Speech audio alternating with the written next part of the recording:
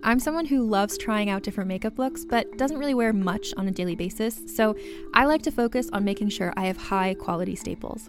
And whether you like a fresh face, full glam, or somewhere in between, you've probably seen Thrive Causemetics Viral Tubing Mascara.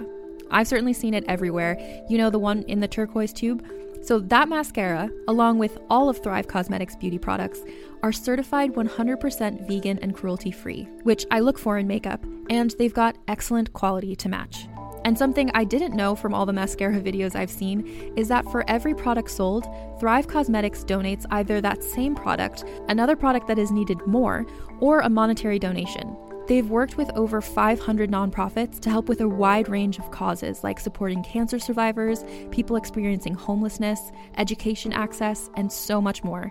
Knowing that makes me feel even better about using their products. And I do enjoy using them. Like I said, I like having high quality staples, and so my favorites are products that are multi-purpose, like the Brilliant Eye Brightener. It comes in a bunch of colors, and I like using them as eyeliner, eyeshadow, and even highlighter. Thrive Causemetics is luxury beauty that gives back. Right now, you can get an exclusive 20% off your first order at thrivecausemetics.com/thrive. That's Thrive Causemetics, CAUSEMETICS.com/thrive for 20% off your first order. Contained herein are the heresies of Radolf Burntwine, erstwhile monk turned traveling medical investigator. Join me as I uncover the blasphemous truth of a plague-ridden world, that ours is not a loving God, and we are not its favored children. The Heresies of Radolf Burntwine, coming January 2nd, wherever podcasts are available. Hey everybody, welcome to Let's Get Civical. This is the podcast that breaks down politics, government structure, and dives into the context of current events, but in a super fun way. I'm Lizzie Stewart, comedian, feminist, and political junkie. And I'm Arden Walentowski, former Senate intern, campaign staffer, and political strategist. In this episode, we're going to be talking about voting. Hey, so get out your ballots. And let's get civical.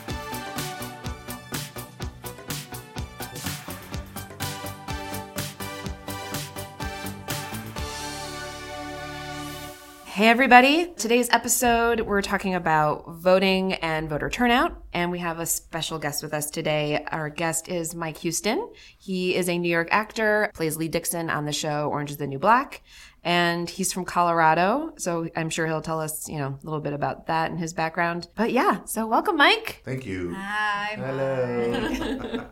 Where do you want to start? Do you want to start with the history of turnout or what? Let's just talk about, let's start with history of turnout, and let's define what turnout is, because there are a couple of different ways. There are three. I love it. Which are. So you can talk about turnout in terms of percentage of voting age population. So the people who are just by virtue of how old they are, they can vote. If they're over 18, you could go to a poll and vote. And then you're talking about the next kind of, if you're thinking about it in terms of a pyramid, the next block up would be voting eligible population. So that's, you're old enough. In some states you haven't committed a crime or a felony. There's other kind of parameters, but there's another eligibility line that you haven't crossed, and you're in that kind of middle block. And then at the top of the pyramid is your registered voter segment. And that's obviously a much smaller portion of the population. Can I ask you a question about, great. Never mind. Yeah. No, about I'm so open in here. I know, right? I love open dialogue. I literally Ask me anything. Great. When it comes about eligibility, because you said is being a felon makes you ineligible. That's a by state thing. That's by state. That's literally the. I know, and I wish. It makes me so angry. It's very maddening. The fact that this is a states' rights thing. I mean, the prison system and the fact that it's so privatized and so by state, right, drives me insane. It makes 100% zero sense to me. And this is one of those things where I'm like, this should be a federal thing where it's like, you know, if you're a convicted felon, you know, say it's like after 3 years after your prison sentence, it doesn't matter. You get your right to vote back. Yeah. Like, that's it. How the government, any government, state or federal, can continue to punish you. Mm-hmm. Yeah. It doesn't. I don't know where that is backed up in any kind of. I feel like it's cruel and unusual. Dare I say? Like not having a federal check and balance on this, but that's, you know, we were talking a little beforehand. It was there. Mm-hmm. The Voting Rights Act was there to ensure that states that had a history of discriminating or of discrimination and racist policies, you know, would be required anytime they wanted to change anything in their state's voting structures, would have to go to the Department of Justice, and there was a whole, you know. Yeah. So it's curious if that would be something this would qualify for, you know. I feel like and you know, hopefully. I'm just like, how can it not? But then, like, you know, of course, I understand how it could not because of who's currently in power right now. You know, they just like won't. I thought that was actually a federal thing. Mm-hmm. I really did. I thought if you served time in prison, you lost your right to vote. Yeah, I thought so too. Right. I'm just discovering this now. And just admitting my naivete and how awful of a thought that was. Like, then why wouldn't I fight that? Yeah. Oh, yeah. If I've all been living my whole life going, oh, that's terrible, why does it matter now? And it matters when now. I thought it applied to everybody. Well, and now because the world has happened and it's opened my eyes, it's opened eyes of so many that have been making huge, huge mistakes at the expense of a lot of people, a lot of underrepresented, oppressed communities, you know, that are like, I'm sure there's like lukewarm, like, cool, I'm glad you're figuring it out now. A little late in the game, but like let's at least try, you know. Right. But to think that like, oh, I just thought it was national, and now I hear that it's not, but it's in states, and now I'm like, that's crazy. Why did we ever allow that? I'm just thankful that I, you know, at the age of 42, am seeing that now. Right. Yeah. You know, and that's why I think getting those young voters is the key. Everything. Yeah. So. Yeah. Not to take it off topic. No. I mean, it's all on topic. All on topic. All on topic. But going back to turnout and talking about age, because that's another one of the sort of qualifications. So yeah, you can start voting at the age of 18. However, like turnout, the demographic of people who vote the most are over 60, over 50-year-olds? It's their older, white, middle and upper class folk. Yeah. Mm-hmm. So the turnout for the youth, the young people, is low because I'm young, because, you know, like I'm just going to college and like, you know, I have exams. Or just this feeling of like distance. It doesn't affect me. Like, you know, it's abstract. I feel like I'm lucky to have been one of the people, like a young person who voted the day that like the first election that I could vote in, I voted in. And I've voted pretty frequently. I've missed some midterms, but I voted pretty frequently since I was 18 because my mom worked for the federal government. She was part of a union. Her friend was the head of the AFSCME, which is like the government employees union, for the local chapter where they worked. And so I was around people who knew government and who knew how to talk about things and who knew that it was important. But that, like, the importance of voting and the importance of, you know, your civic duty or whatever you want to call it shouldn't just be because you have a family member in a union. Yeah, because I was like you and I started voting when I was 18, but I wasn't an informed voter by any sense of the word. I just showed up to vote, and I think my first election was like a basic midterm, you know, in Texas, and I was just like, well, I don't know what a railroad commissioner is, but I'll go with this guy, you know, or I would like vote along party line, you know. I still do that in New York when they're like, pick 9 judges. Right. And I do the Kathleen Madigan thing, which is like, all the women get in. I'm just going to do her bit straight out. All the women get in. This looks like a nice Latino dude. Like, I just go through and, pick people who seem, because sometimes there's no campaigning. And so you're showing up and you're like, I don't know what you do. Yeah. It's hard. And I think that, I'd be surprised moving forward if we don't see more, I don't want to say, maybe not traditional campaigning, but I know as a voter, from moving forward, anytime that there's a position that is elected, I want to know who that person is. Mm-hmm. Yep. I want to know what their voting record is, especially, if there's someone in government already. I want to know where they're coming from. And again, I can honestly say I won't go at it from a liberal bias. Mm-hmm. If you're doing something that's helping the people of wherever I am, where I'm living, and if that means, like, if I'm living in a community in Queens that is a majority Asian American, a majority or a small minority Asian American, small minority Black American, Latinx in my community, then I'm going to vote for someone that is going to keep us all in the same path forward, you know. And so if you are conservative and your policies seem specifically focused on, revenues, but that's going to hurt people that are low income, and we have a huge group of low income families in my neighborhood, then I'm not going to vote for you. But that's why we depend on, groups like the Workers' Family Party, and in different groups that they have specific staffs that do the work to break this down to say, here's why we support this candidate. They do make it a little easier because it's a ton of work, and it's not that we shouldn't be doing the work. It's just that obviously, everyone is doing other things too. Right.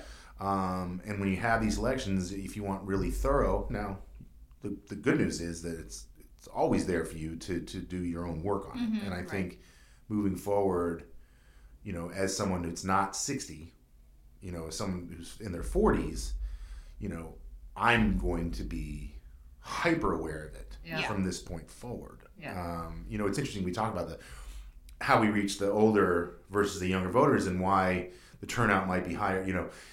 I never thought about my father as a voter. Like, when was he going to the polls? And he didn't talk about politics at our house. Like, this was never really a conversation. At the age that I'm at now, when he was in his 40s, and as they've gotten older, I think that what we have seen is that, again, there wasn't this, or it could have been, I don't know about you guys and your parents, but like, I don't remember ever having my parents together with a game night, whatever, with their friends and hearing them talk about politics. No, I don't remember that at all. I remember them talking about sports and, current events. Mm-hmm. But nothing like, what direction is this country going? That kind of stuff. And so, it's interesting thinking back when I was, in my 20s, my 30s, and the number of midterms that came by, and that I wasn't specifically paying attention to. I also think about where I was in my life, and some of that was in college, and I think it would have been incredibly helpful. And that's, we were talking a little earlier about Rock the Vote when MTV got involved in the 90s. I really think that, oh god, it was huge. I mean, I think that's why Bill Clinton was elected, was because of that. Trying to make the president cool. Right. I mean, he did play guitar. No, it was saxophone. A saxophone, that's what it was. He played saxophone. He did this, I'll never forget, he did Arsenio Hall. He did the talk show Arsenio Hall. Yeah. Got up there and played a saxophone. I mean, he did it everywhere. Anyway, if you just had someone telling them, like, here's really what's at risk right now, moving forward in these elections. Here's what literally will impact your life. Yeah. Because when I was young, I didn't think anything was going to impact. What was impactful was, could I pay my rent? Right. Yes. That was what impacted me. Right. And sadly, could I go out with my buddies tomorrow night? Do I have the money to do that? That kind of thing. Right. Absolutely. If you can get in my face a little bit and go, this isn't we're not joking. Like, this really is going to affect you. Right. Here's how, and it's the here's how is. Here's how. You got to get your hook in, and then you're hopefully but reel them just to get the hook. Well, that's how I feel like one of the things that. One of the reasons young people don't vote is because the policies that these people talk about doesn't necessarily affect their day to day. So even though you might, if you're going to vote for a Democrat because you're against a border wall, that's one issue. And that might be somebody's one issue. But a lot of stuff happens, there's a lot of voting that happens around the economy. And that was, impactful for Clinton. And I think that I'm going to show my partisan colors here. I think the Democrats miss an opportunity when they're not really talking about economics anymore. No. And I think that's a major misstep, particularly around like minimum wage, real student loan reform.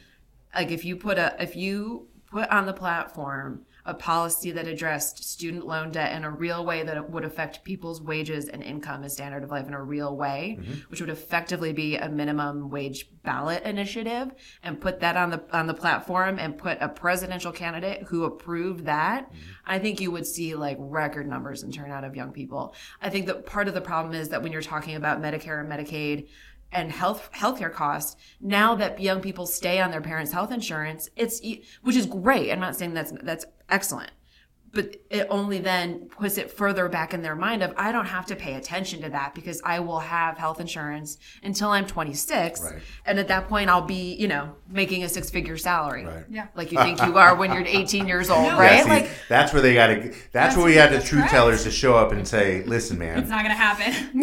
ambition is great. Ambition's awesome. However, I just want to remind dreams. you live in the United States of America, where dreams are awesome and They're attainable if you look a very specific way and come from a very specific background. Like, you can do anything you want, because you can tell that to anybody and they will accomplish a lot. But then at some point they hit a moment where, no, the system was set up to ensure that you don't get the most out of this. Yeah. Right. And so it's that struggle. But yeah, so getting to the young voters and that messaging. Yeah.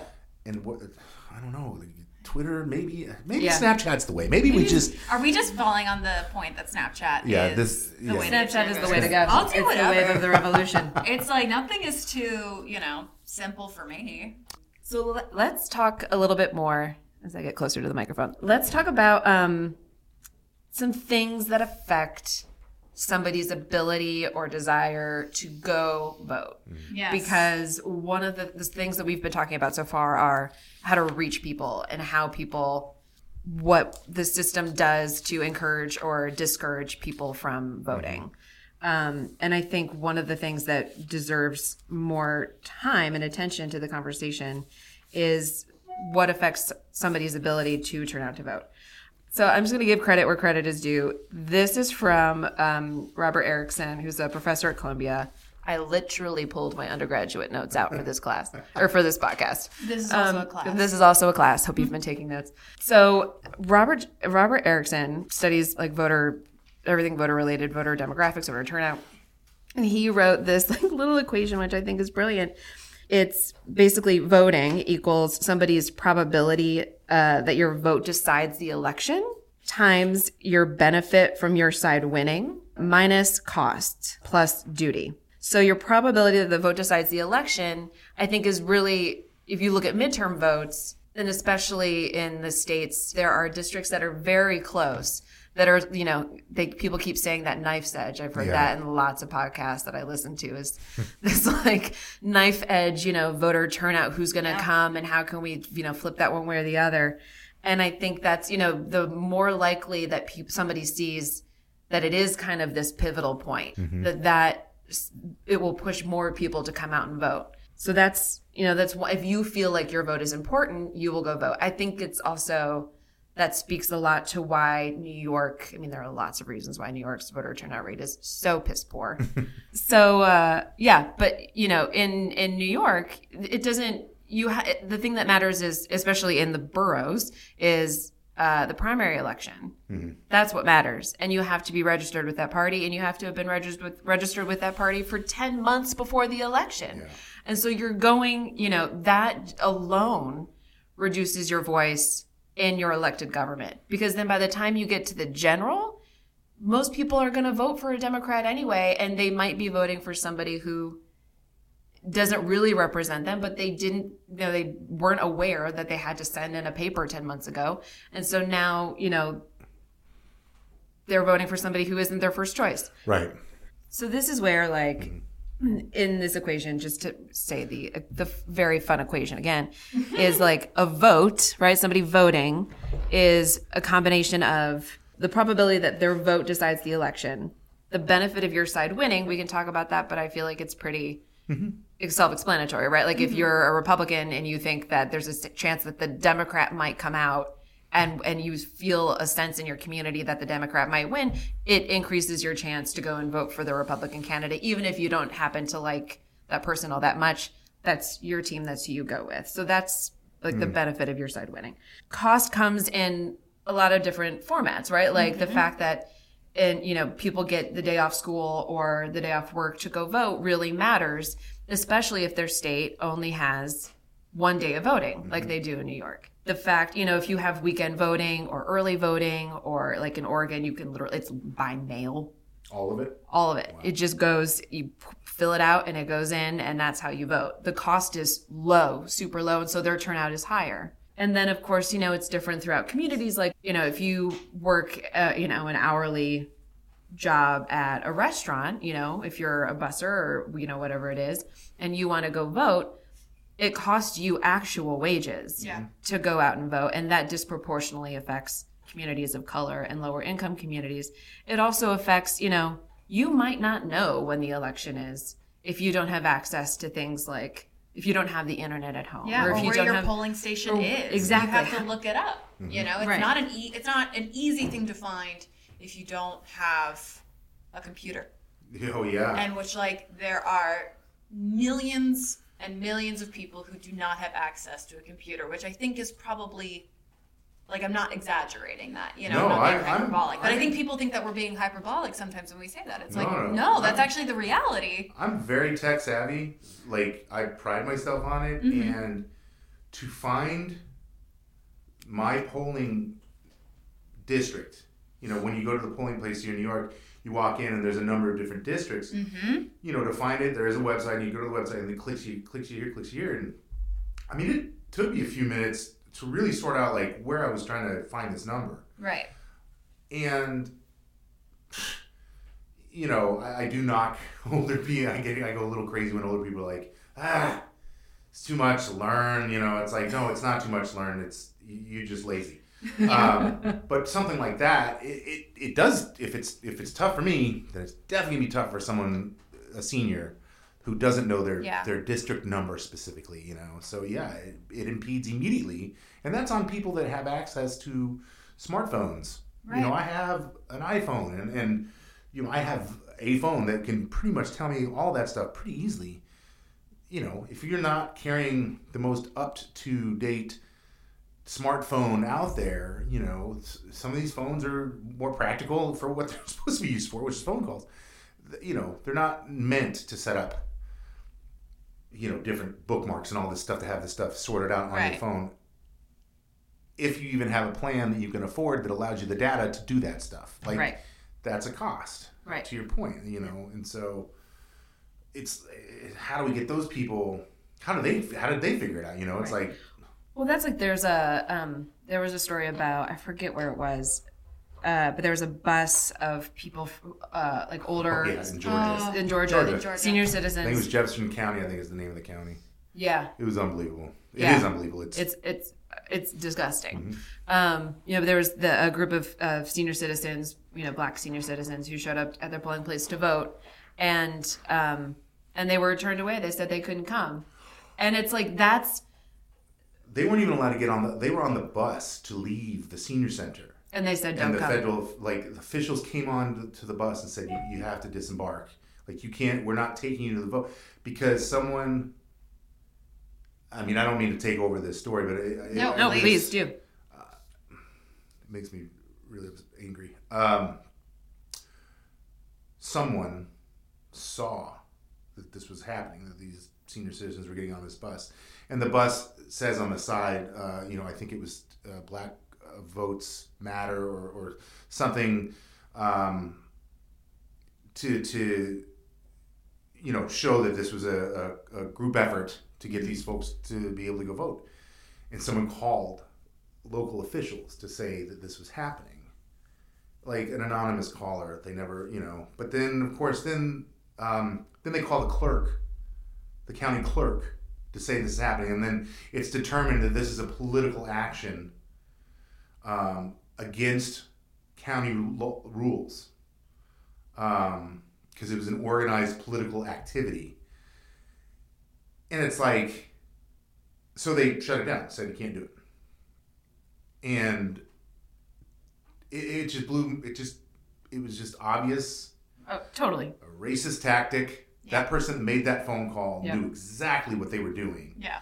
And using, again, probably some antiquated bullshit state or county law that they have. Mm-hmm. Again, this is why it's important for all of us to know what laws are on our books in our counties. That they were, and that by law they were right that they couldn't go do this. And to say it was a political activity just because the group that had the bus wasn't necessarily from there. Is that why? I think that's what it was. I think they were like, because now it's it's essentially like an assembly. Right. Oh, and so it's like, they were just literally just trying to get them to the polling. They're trying to get them to vote. To be able to vote. Right. Their right to vote. They were getting them. It's like, so if I had just called a party bus. That would have been okay from with a local, what would you have done then? I'm just curious, Right. And they're trying to cut down on the cost of voting. That's what they're trying to do. They're trying to get these people to the polls and to cut down on the amount of effort that it takes for them to get there and to do so in a state that already is trying to shut down their voting rights. And here it is again. And that's, it just goes back to your point, Mike, about the Voting Rights Act and the Supreme Court.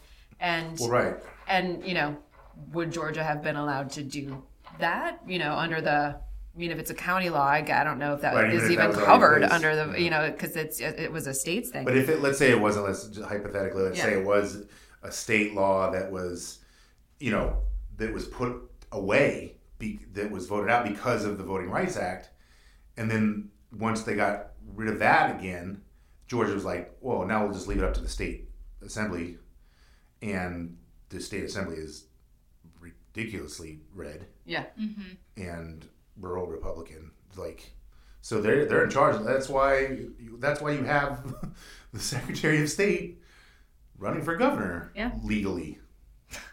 The guy that actually has control over voter rolls and registration, and still does as he's running. While he's running for an office, it's because there's no check on that. No. That wasn't there, and then the Voting Rights Act was struck down by the Supreme Court, and it's like, well, now when states can just, if their state legislature says yes, then it's a yes. And they don't have to talk to the Department of Justice and say, we know we've had policies around for 2 centuries in which it was literally determined and put in place to keep Black people from voting. They don't have that check anymore. No, there's nothing preventing them. That's a huge cost. Yeah, huge cost. That's the part of the equation of the cost right. Is, what does it take for an individual to be able to go and vote? And that's where, voter ID laws, the signature, like a comparing signature law, like all of those things come into place. It's all trying to, all of those types of laws want to increase the cost of voting so people don't go vote. And sometimes that's enough. Like if the cost of voting is enough to keep somebody, even if the probability that the election, that their vote could matter, there's probably a higher probability that those costs could be higher for that individual. Right. And according to this formula, you subtract that cost from the probability. Right. And if you're with a negative number, you don't vote. You're not voting. You're not voting. So the last part of this equation is that you add in like this sense of duty, which is kind of what we've been talking about without giving it a name. This like sense of duty to go vote, to make sure that your community is represented, to make sure that your voice is heard. And that's, different per person. And I think that's what a lot of people, especially I think both parties try to appeal to that. It's just a sense of duty, but a sense of duty to what and to right. whom. Yeah. Right? Like both parties do make that appeal. Yeah. But I also feel like this is where we lose a bit of our younger voters, because the sense of duty, I think, is what we were talking about earlier, where they don't necessarily feel that yet because it's not impacting, it's like I don't the only thing I have duty for is to make it to tomorrow, and that's okay. It's okay that they feel that way, because I do think that you're still growing up when you're 18 years old. Mm-hmm. You're still a teenager, but you miss, I think this obligation to vote is why we miss the younger voters sometimes. Well, and I think, one of the things that the majority of white America, specifically, middle to upper income America, has never really faced, it still doesn't to a degree, specifically male, is any sort of oppression where it's if you think about countries that are on the brink of civil war, we've never, in that demographic, which unfortunately makes up a lot of the population, has never been faced with a challenge in which there's something at risk in terms of the democracy of the country. Mm-hmm. Mm-hmm. We've never felt like our democracy is being threatened. And I'll be honest, even in college, if you were in my face, if you were trying to tell me, listen, democracy's literally on the line right now, I'd be like, okay, what does that mean? Yeah. And it's unfortunate. I've had friends that have made very strong arguments that we need to reintroduce civics back into secondary education, high school specifically, to really just a basic lesson of hey, here's the Constitution of the United States. Here's why it's important. Here's what the ideal of this Constitution is. Right. Mm-hmm. We're not there, but this is the ideal, and this is what you strive for. I'm totally on board with that. Yeah, but if you don't, because these kids, because if we don't know, I mean, I know now, right? And it's crystal clear to me that our democracy is literally under attack and up for grabs. We are in a dangerous place right now. Yeah. And I'm trying to think, how do you tell a kid in college to understand, and the only way I can think about that, right, is to use examples of, right. I know it doesn't seem like it's that bad, but, let's just talk about what ethics are. Yeah. Right. What ethics in government is, right. and what we're seeing on a daily basis, and take everybody out of it except for the president, and just talk about the president and say, he lies, he lies, he lies, he lies, he lies. And there's examples of it left and right, left and right, left and right. That in itself is dangerous for democracy, because once that person has the power of the entire party and all that stuff, mm-hmm. It's just trying to give them a sense of what American politics looks like right now. And and immediately admitting that it's so fucking flawed. Yeah. Right. From day one. Right. That we need to fix our whole system. Right. But you can be part of that, and somehow it's trying to get them to understand it really is that important right now. I have a stepniece who's in her early 20s, and I know she's a fighter, and I know she's involved. The idea is trying to say, cool, are you telling 10 of your friends to go vote as well? Right. Are you guys talking about this stuff?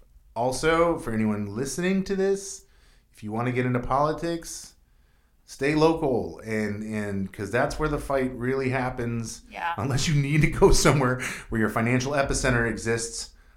Trust me, if there was a film industry or television industry in Colorado Springs, Colorado, I would be there. It's a beautiful place to grow up. Yeah. It is gorgeous. The weather is wonderful. The people are great. It's just a little too conservative for my taste. And I would love to at least let my voice be heard there.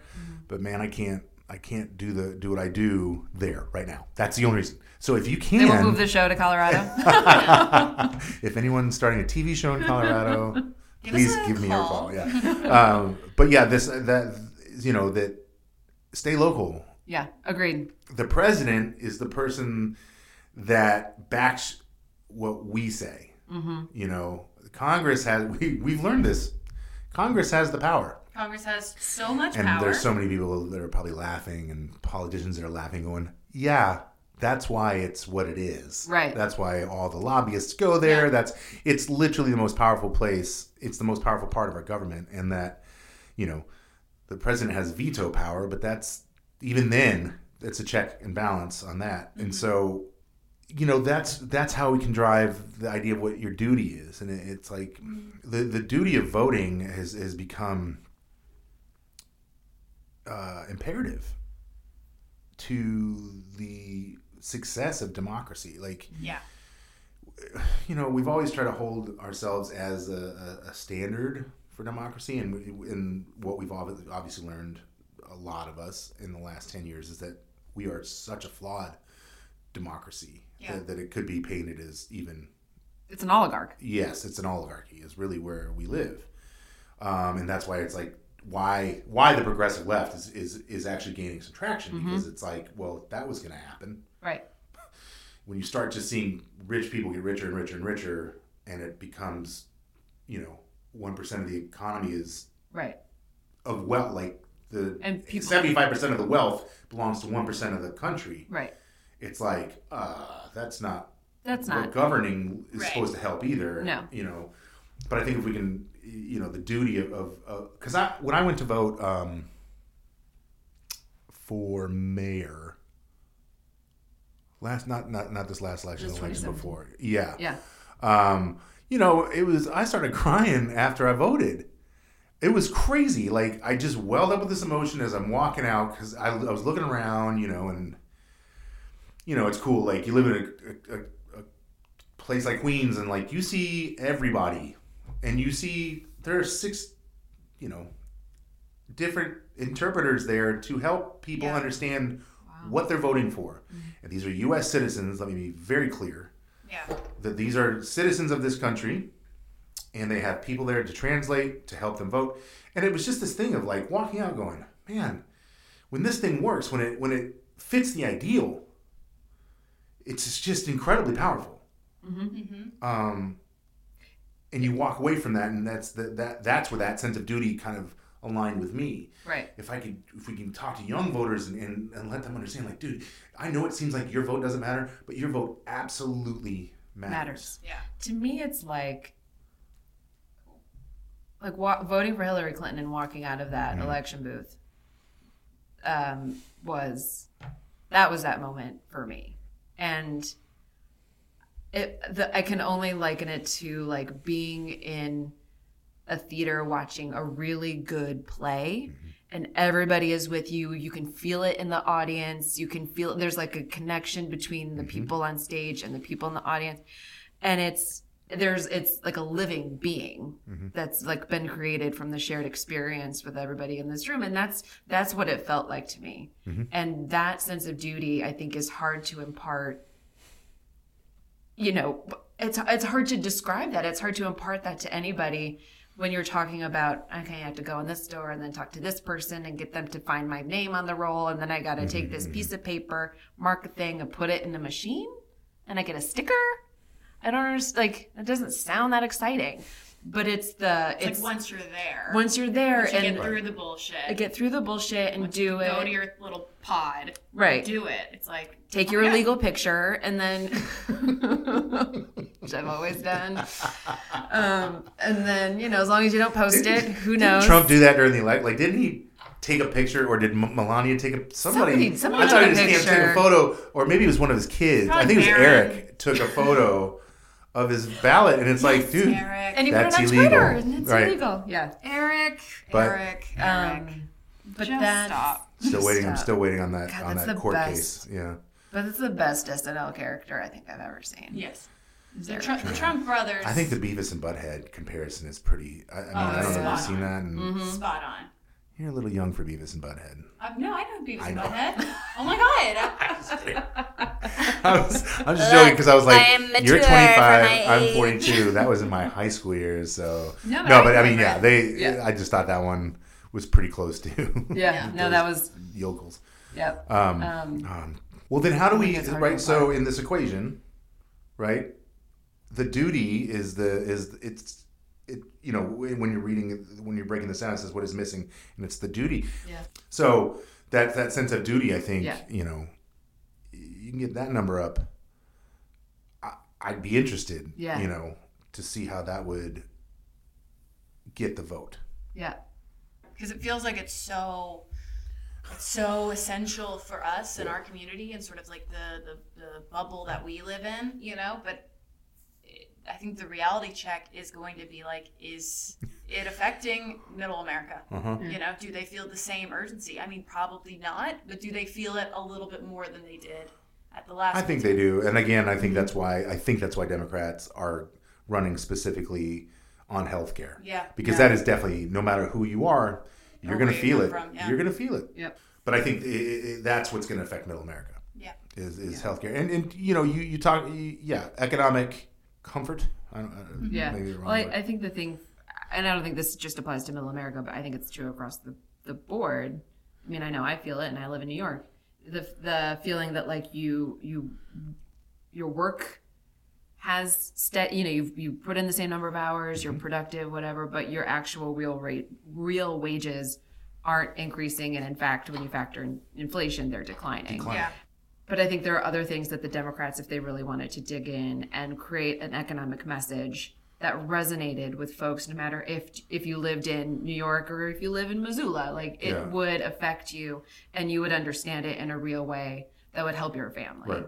And I think when we're talking about a sense of duty, I think that's part of one of the first things we have to do is to kind of reach, take the Howard Dean approach and do the 50 state approach, Yeah. You don't mean like get up and scream yeehaw? I don't mean scream yeehaw. Can you believe now, like look back, that was an issue? Yeah. That actually sacked his campaign. He lost his campaign because he screamed yeehaw at a rally. The man lost his campaign. Right. Lost his campaign because he yelled yeehaw. I want those standards back. I know. Dan Quayle and Potato. I don't know if you guys remember that. Dan Quayle. I remember Dan Quayle. I don't remember when Potato. he spelled potato with an O-E at the end instead of just an O. Listen, and they teed off on how stupid he was, and like it was a big story. I remember that happening. And that was the standard. That was the bar that was set, which was if you can't spell potato, you don't belong in public office. I think that's the name of the episode. Yes. Now that being said, they still won office, and so that he was still the vice president of the United States of America. So God bless America. Whether that media story was big or not, they won that fight. They won that fight. Maybe that's when we should have started paying attention. That was the red flag. I think we all missed. The minute the O and OE got through, got a pass. Right. That's when we're like, no, the ethics are over. The ethics are over. It's gone. Well, thank you so much for coming on, Mike. Yeah, absolutely. I hope we talked about stuff you guys wanted to talk about. I talk a lot. No, this is great. This has been so great. Okay. Yeah. I guess the most important, right, is go vote. Yeah. Everybody vote in every election, always. Hope that voting becomes a part of your everyday. Not every day, but like your every year experience. Yeah. Primaries and generals. School boards, railroad commissioners. Yes. Look up what it means. County commissioners, anything that's affecting where you live in that moment. Understand, man, when you get a paycheck and you're looking at, you see a number and it's your state tax taken out and you're like, I don't know where that tax is.